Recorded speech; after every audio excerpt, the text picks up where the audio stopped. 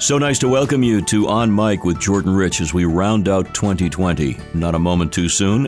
And we continue to have amazing guests and terrific people joining us on a podcast that celebrates creativity. Before I introduce my guest, a reminder that my book, On Air, My 50-Year Love Affair with Radio, is now available. You can order it through Amazon.com or through my website, JordanRich.com. All proceeds benefit Boston Children's Hospital. It's a personal radio memoir I hope you'll like. Now, joining us today is Jon Rineman. He's a comic and one of the best comedy writers on the planet. He's appeared on The Tonight Show starring Jimmy Fallon as the head monologue man for years. He's also written for Comics Unleashed and Gotham Comedy Live. He earned a Writers Guild nomination and an Emmy nomination back in 2011 writing for Jimmy Fallon. Jon was nominated for another Emmy in 2014 and a Writers Guild Award in 2016. He contributed to Seth Meyers' monologue at the 2011 White House Correspondents' Dinner, and he's performed regularly at the Comedy Cellar in New York and other venues. I'll be talking with Jon about how he has teamed up with some comedic friends to create Anti-Social Skills, a situation-based adult party game, and also will focus on him being an advocate for the Arthritis Foundation. He himself was diagnosed with the disease at age 16. A great comic mind and a very fine gentleman. It's my pleasure to welcome to On Mic Jon Rineman, who, like me, hails from the Boston area. Yeah, from Northampton, New Hampshire. Went to Winnicott High School and then Emerson College. And I've actually, during lockdown and then for a little while, a couple of years ago, I've done some teaching there. So, yeah, local guy and, always been kind of an East Coast guy. The furthest I've really gone is New York as far as my comfort zone. Yeah, local guy, and it just so happens that Sam Liberty, who is the person who kind of recruited me to come in and work on this game, is an old friend that I've known for almost 20 years, and he was one of my roommates at Emerson. So it's kind of a small world that things kind of came full circle. Jon, I am so excited about getting a chance to pick your brain. There's so much to talk about. Let's focus on where you are right now. I mean, you left The Tonight Show recently. What's life like? Well, yeah, I left Fallon in 2018. I was kind of like a lot of people. I was sort of in the development process. Then lockdown happened. Kind of feel like Tom Hanks in The Terminal, where you're like a person to that country all of a sudden. You're just like, uh-oh, now what do I do? And, when I was there, I did kind of split it. I did do stand-up all the way through, even when I was a supervising writer. I kept trying to get away from stand-up. My only real goals for stand-up ever were, really, initially I got into it just to meet people who could help me get the writing job. That was kind of the ulterior motive. And I started out at the Comedy Studio, which is now over in Somerville. I started out there in college, and I did meet the people. I met like Brian Kiley, who was Conan's head monologue writer. It's like if you're going to do stand-up, if you're going to keep getting stage time, you have to try to be good at it. You have to learn how to do it. So I did. And so my only goals really were, there were just a couple famous people I wanted to share a stage with, maybe at a place like the Comedy Cellar in New York. And I just wanted to do just a late night set. And we used to talk about it in college, Sam and I, when we were watching Conan. And he would say, like, man, it'd be cool if you could do late night someday. And so I did that. And then I got to do a spot on The Tonight Show. And so that was kind of it. I was kind of good with that. Consider myself more of a writer. But what I found was writing for me would get worse if I weren't also performing. I would kind of lose my chops a little bit.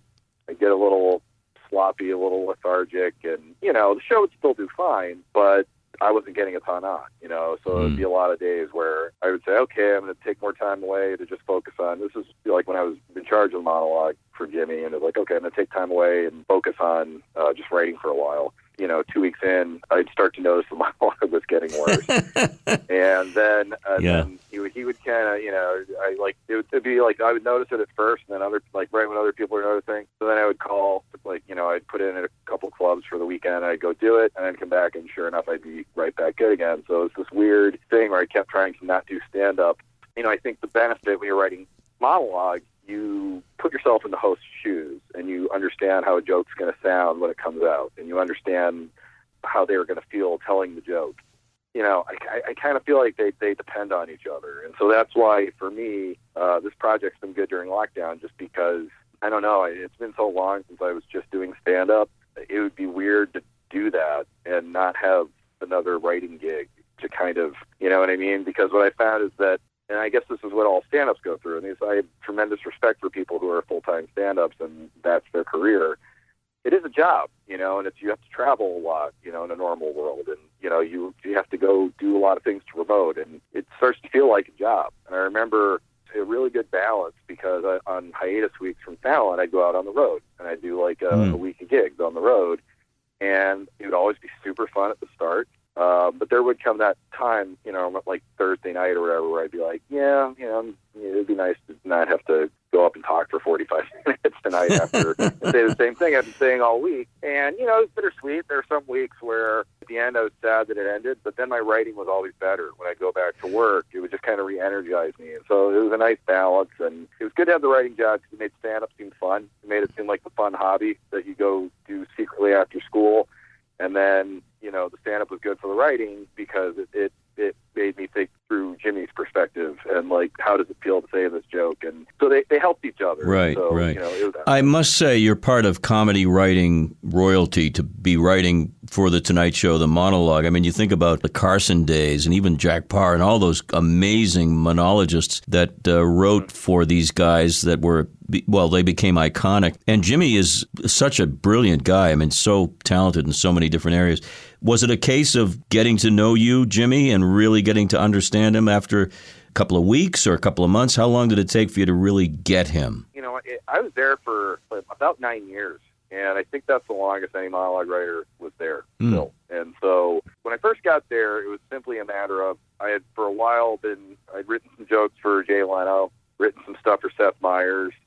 Jimmy's show was only 6 months old, and so they were still new, and they were still finding their voice and trying new things. And there was no real theme. It was kind of just like, let's just try a bunch of jokes. So when I got there, I kind of just pretended I just took what I learned from writing for Jay and just tried it on Jimmy and just put a different spin on it. And there was just little things like wording and little intricacies. I'm a total nerd when it comes to monologue jokes, but like just the construction of it and the run up, and there's just little I'm crazy the way I overanalyze it, break it down, and be like, this part needs to be longer or whatever. But I knew all that from learning from writing stuff for Jay. But it seems to me that would be a pressure gig of the first order, knowing that, all right, it's another night, it's fresh news items, fresh stories, fresh ideas, and I got to come up with killer material. Oh, it was, but I love that part of it. And that was, that's good and bad. It was, ultimately that's what,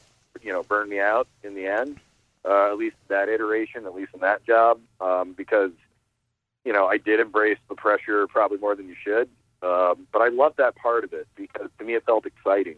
It felt like every day, it was like being on a baseball team. It was like every day you had a game and anything could happen. And I loved waking up and not knowing what it was going to, what things were going to be. And so when I first started there, I think I fit because I was so different from everybody else. Everybody else there was very cool, the kind of person you want to hang out with at a party. And Jimmy, I think, is that's the image he puts out there. That's who he wants to be. He likes to be in music and partying and dancing and stuff.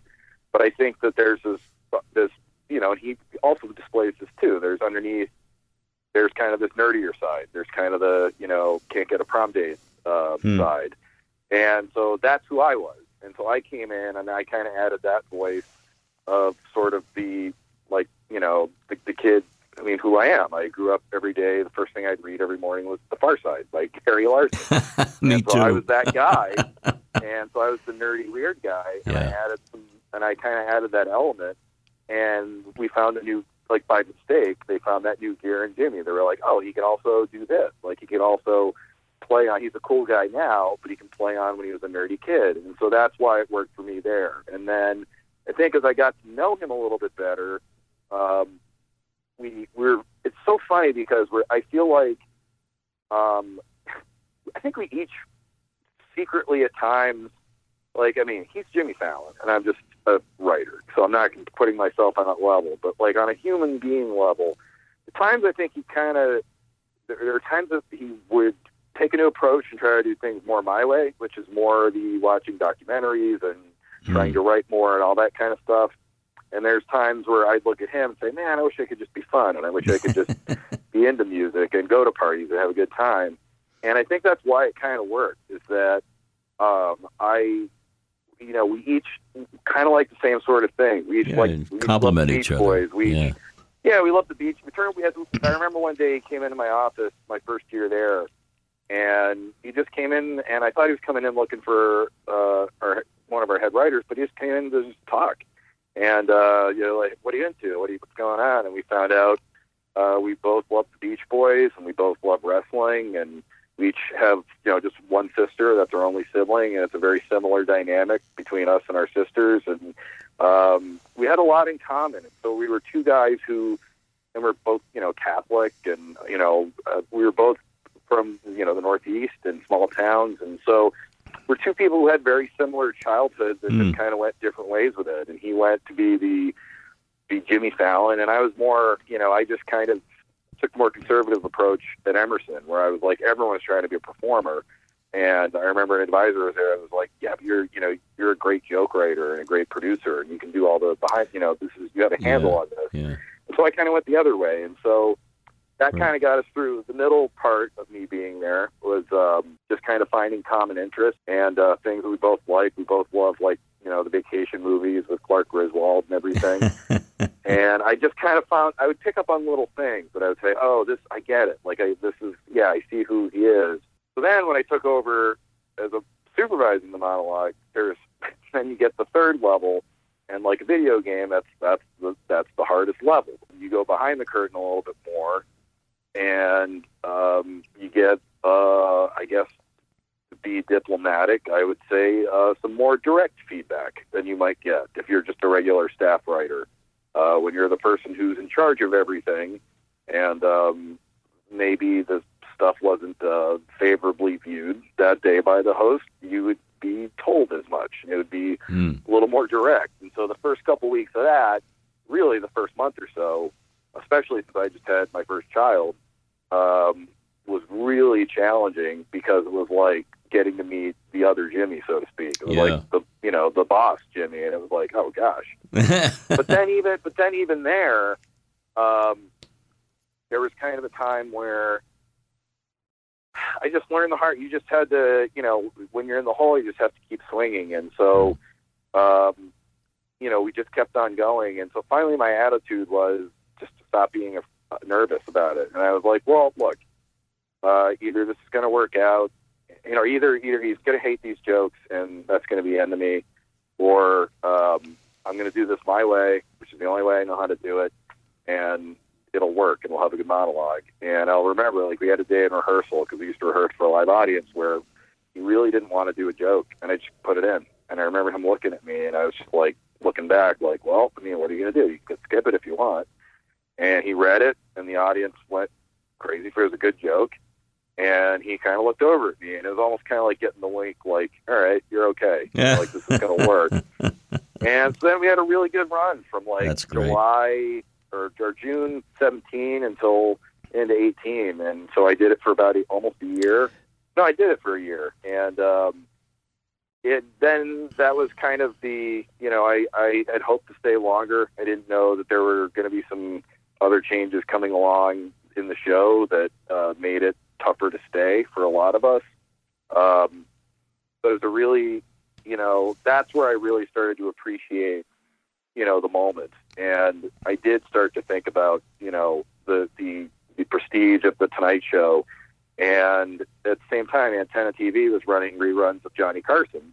And so I would go home after work and, right before bed, I would watch the whatever monologue that Johnny had done, 35 years ago that night on Antenna TV. And I'd be like, oh my God. Like, I'd think to myself, in my laptop right here on my lap, I'm writing what they did on the same show 35 years ago. Pretty awesome. It was really amazing. It was pretty awesome. Yeah. It was awesome to have Jimmy be happy with it and to be part of it and sit next to him in rehearsal and have Lauren come into the room. And it was just at the same time, though, it was getting the end of 9 years. I was getting burned out. There were some health issues that came along that I didn't know. So, it didn't end the way I wanted it to. In fact, it's kind of one of those deals where I'm not, no one's quite sure how it ended. other than I'm not there anymore. But I still keep in touch with a lot of those guys, and I miss it. And I think like everybody, like I remember, some of Letterman's people saying you have work dreams the rest of your life. You have to get a card into the host or whatever, and it's amazing experience. Let me ask you one more question about the joke writing, because you may be familiar with the fact that Joan Rivers, God rest her soul, had a card catalog of jokes. She would literally, like a library, and I saw it in a documentary, and I asked her about it once. When you're writing so much material every night for years, how do you catalog what you've done? I mean, besides having a videotape copy of it, did you have a system, your own system that worked out? So I would try to set, at first I used to set a number, and there was just too many things for me to follow. Started out with Jay's advice was, you got to write half your monologue the night before. Okay, I was going to do that. Then it was Anthony Jeselnik, who was a writer, and Anthony Jeselnik now, but he was a writer at the time, and his advice was, Ryman, you got to write at least 20 killers the night before in case you oversleep. I was like, okay, so I got to write half the monologue, and 20 of them have to be killers. And then there's this other writer, Eric Legend. He's like, I get a lot of work done on the subway. It's just kind of nice on my phone. I'm like, okay, I'm going to write on the phone. So, that's what burned me out. And imagine doing that for 9 years where you're just like, I have this Nomar adjust your batting gloves routine of these are all the things I do to write the jokes. And so it started off where I was following all those rules and a certain number of pages I had to get to before I could go to bed. And it was a lot, man. It was like 4 or 5. And, a lot of times I wouldn't start till after 9 p.m. And then finally I said, okay, I'm going to set a time limit for this. And then it kind of got to, when I was running the mono, it was okay, I'm going to try to write as much as I can on the train. And I had it timed out so that each way I'd write about 10 jokes, which is about a page, and then I'd write for maybe an hour and a half or 2 hours the night before. And that was kind of the routine. And then as far as cataloging, first of all, I think for stand-up, I think what everyone kind of does is everyone has, nowadays, it used to be some people still do have a notebook. I just don't I have rheumatoid arthritis, so I don't like writing very much, but I can type just fine, and I like putting things into my phone, so I kind of just have a Google Doc of everything that I use for stand-up with notes and how everything's going, and that way you can move things around and everything like that. That's kind of how I do it. I just do it by keyword a lot of the time, and then I tape every set when I'm doing stand-up so I can go back and listen to it. And a lot of times people say to me, man, that was a great set. I wish I taped it. And I'm like, why didn't you? You have a phone. Everyone should tape every set. You have a phone with you that you put on the stool. So I always tape it when I do stand-up because you never know. You might get Have you read Jerry's book, the new one, Is This Anything? Have you read Seinfeld's latest? Which is basically jokes from decades of material. Great. And I love that. And I'm such a nerd for that. You know what I did during lockdown was for another project that may or may not. At one point, there was talk of, because there was a whole bunch of, as one of my students at Emerson pointed out, that I've had this sort of Forrest Gump-like existence where it's I'm not known, I'm not famous or anything, but it's I worked for Jimmy, and I was there during the Trump hair tussle, and I was there for that, and I wrote this joke that got Donald Trump really upset one time, and then I worked for Vince McMahon for a while, and all these other weird gigs, and just have come in contact, the Beach Boys, and these people I'd kind of come in contact with, and so there was this, there was a book project in the works at one point to kind of chronicle that, and kind of chronicle being, and also a mental health aspect of it, because there's a, I won't go into it here, but there's there was a dangerous, element to, like I said, there was a health scare that I had a couple of years ago that was the result of just working too hard.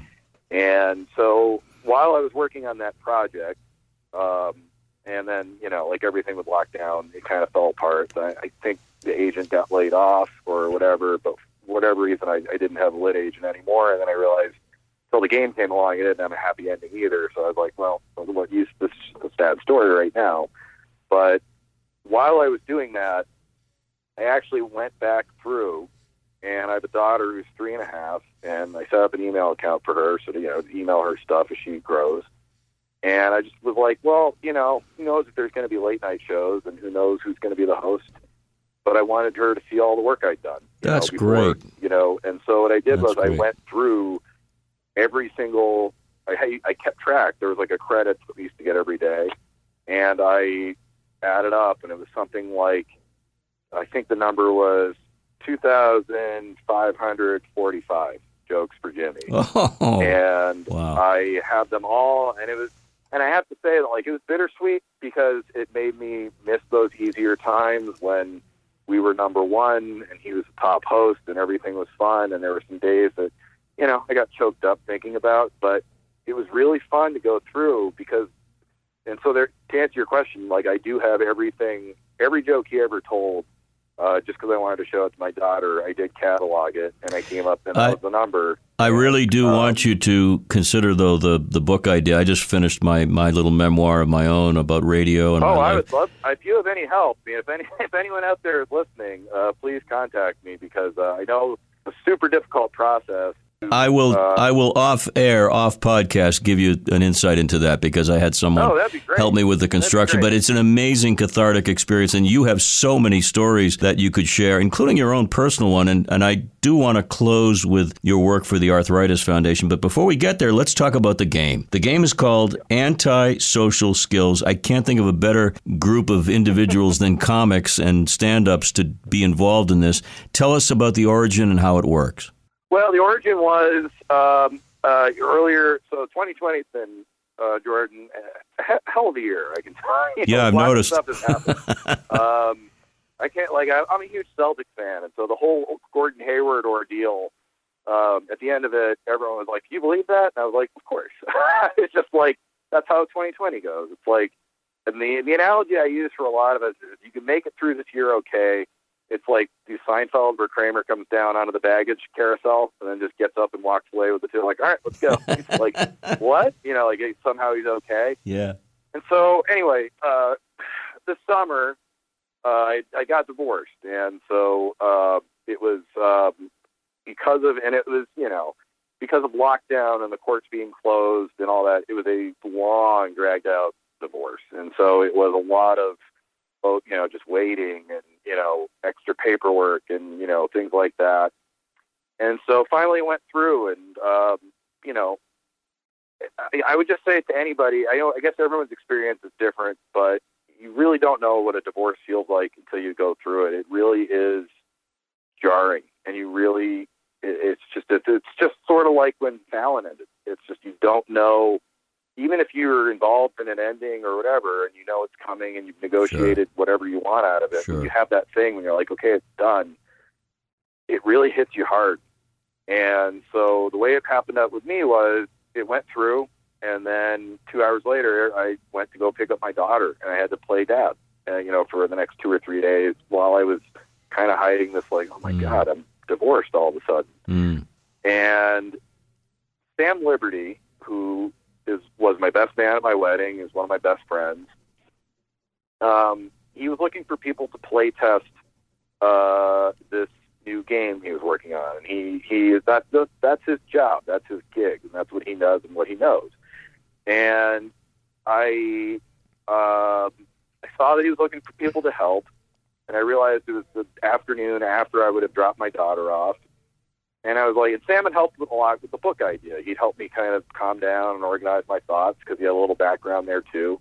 And he's just a great friend. And I said, well, Sam's been such a great friend for me this year. And he's been there and he's checked in on me. And, I'm going to help him out. I never helped him with his work. I'm going to help him out with this.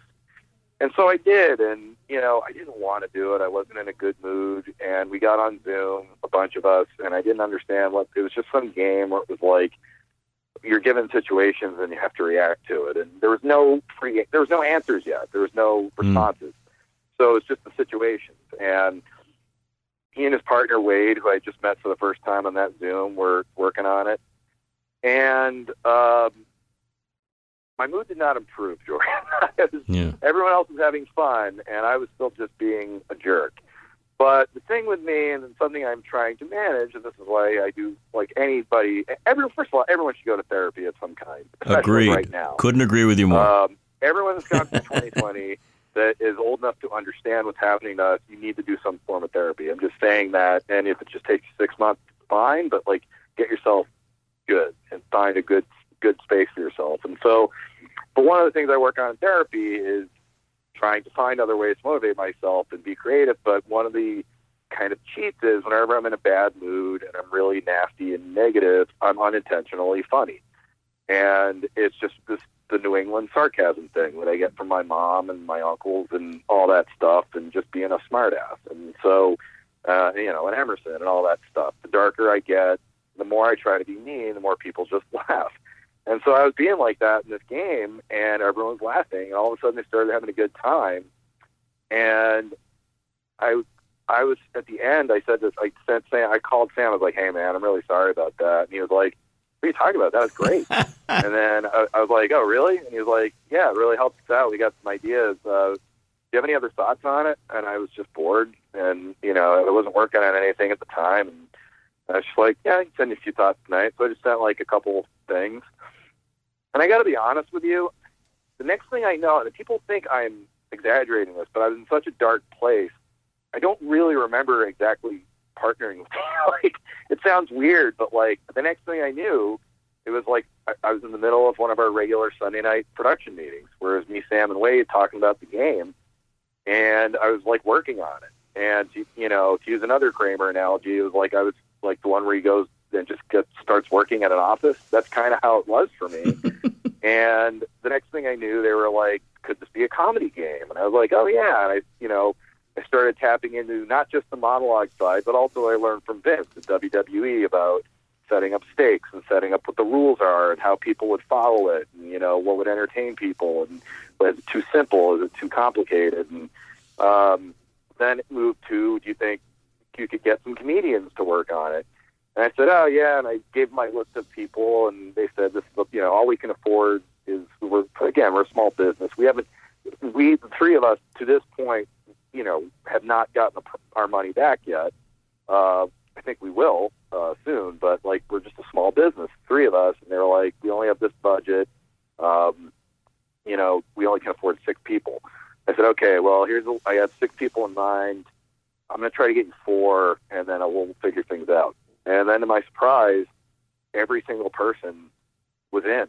And it was, like Mike Kaplan, for instance, was someone in Boston that I, just worshipped. And He's we all so did. funny. And he was, just the big guy. And as soon as we got Mike, I called Sam. I was like, he knew Mike. I was like, he's famous. I just got Mike Kaplan. He's like, "No, you did." And I was like, "Yeah." And he was like, and so then he came and played with us. And then, Jenny Zagrino, who she and I mean, that was the sad thing, is that right before lockdown, we were about to go make a deal to develop this pilot that I've been working on now for 2 years. And it opens on an open airport scene. And I had to call her and be like, "Yeah, so there's a pandemic, and I think we're going to get really bad news here any day." And so I called her and I said, "Well, we lost that. How'd you like to work on this smaller project with me?" And okay. She was in.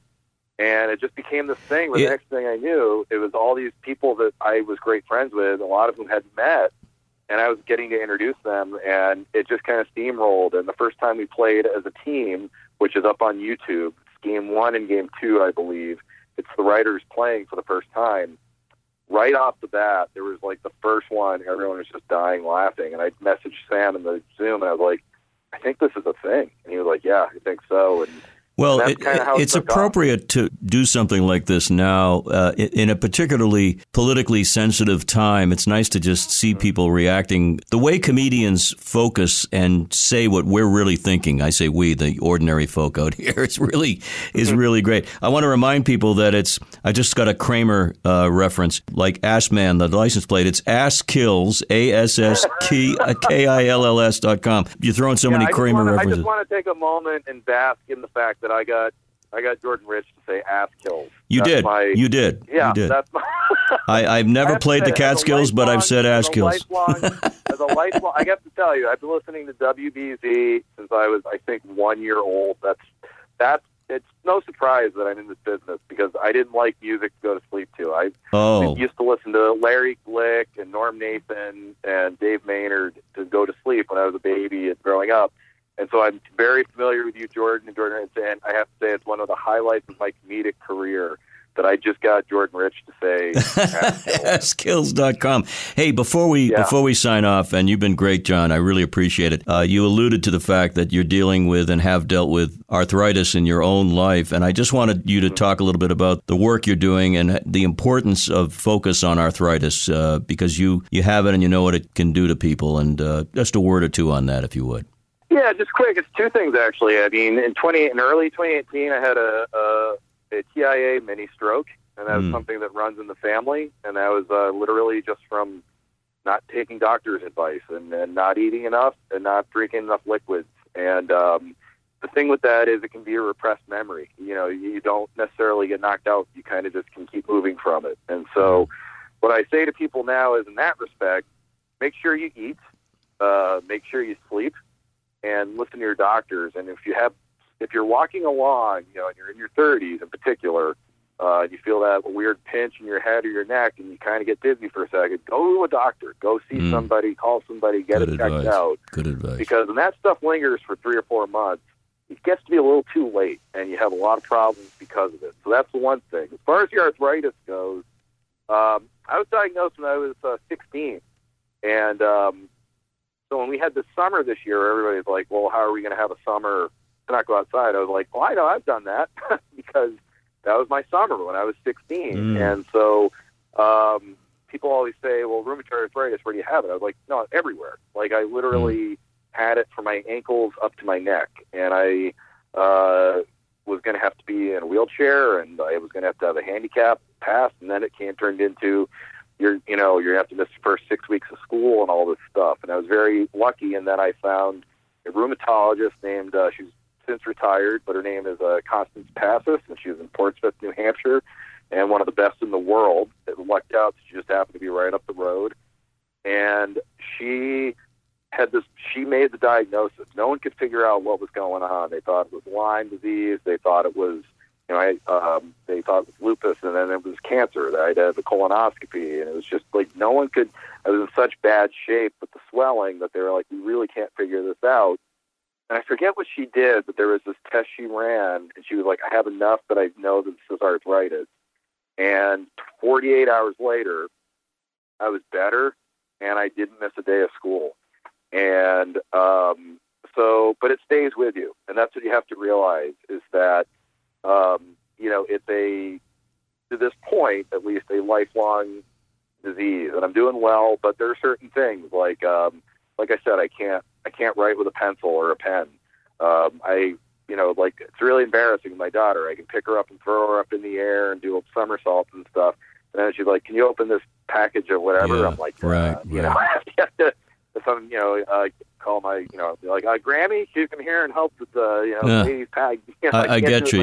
Yeah. I know people who have it, so I know what you're saying. Yeah. And so I did some fundraisers in high school for it, for the Arthritis Foundation. I did a show with Judy Gold, who also has RA in New York, and that was a thrill for me because not only was it getting to help out with the arthritis cause, but I mean, Judy Gold, she's fabulous. comedy legend, and so that's how I got to be friends with her. And you meet people out of this and bond and share your experiences. And but from what I've heard, there have been some very good signs that have kind of gone under the radar this year because we've all, rightfully so, been focused on COVID.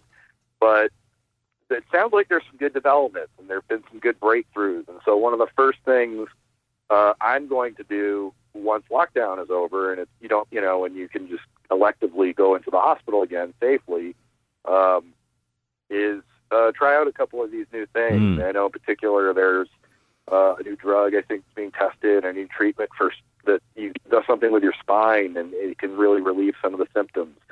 And so I'm going to be doing that. And so I would encourage people to, I know all the talk is about one thing right now health-wise, and it should be. But if you have rheumatoid arthritis, I have to remind myself, just a couple times a month, just Google it, see what's going on, see what developments are being made, so that when we come out of this crazy time, you can go take advantage of it. And I would love to do something more with the Arthritis Foundation. I have to admit, when I got in that Fallon bubble, it was just such a busy full-time gig that I was only able to do like Judy's shows and other people's shows, and I just didn't have time to organize it. But I'd love to do that again. And if you have it, Same thing as before. A lot of people say to me, well, I have it, but if I take the medicine, that means I can't drink. Well, give up drinking. I lucked out in that I got sick before, right when you would be trying drinking is when I got sick, and so I never became a drinker. But I did love other things. I loved like fried clams, popcorn, things like that. And years and years put off giving them up. And then finally about 3 or 4 years ago, I think right when my daughter was on the way, or so longer, I was like, I got to stop this. Like, I got, if I'm going to play with a kid and then, be able to do things. And so I just stopped, and I don't have plans anymore. I don't eat popcorn anymore. I drink tons of water. I do a lot of stretching. I go for walks. I stretch after the walk. And so I would just say to people that you have to always think the end game. So if you're in your 30s or your 40s and you're like, yeah, I have rheumatoid arthritis, but, I can still go about my life, great. But think about Glenn Frey from the Eagles, who, I'm just going to be blunt, he died from rheumatoid arthritis. And that was the wake-up call for me, that it was like, okay, man, it's time to cut out the food. It's time to exercise a little bit differently. It's time to drink more water, because it's not now. What you really have to think about is, who are you going to be when you're 65, 70, 75? Because if you don't take care of your body now, if you're having trouble, like, if you have trouble getting out of bed in your mid-30s and your ankles crack and creak and crack, and you're one of those, but after 5 minutes I'm fine, remember those first 5 minutes.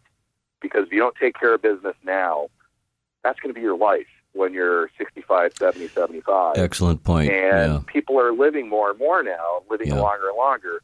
So if you're going to live longer anyway, don't you want to feel better? Don't you want to be in good shape?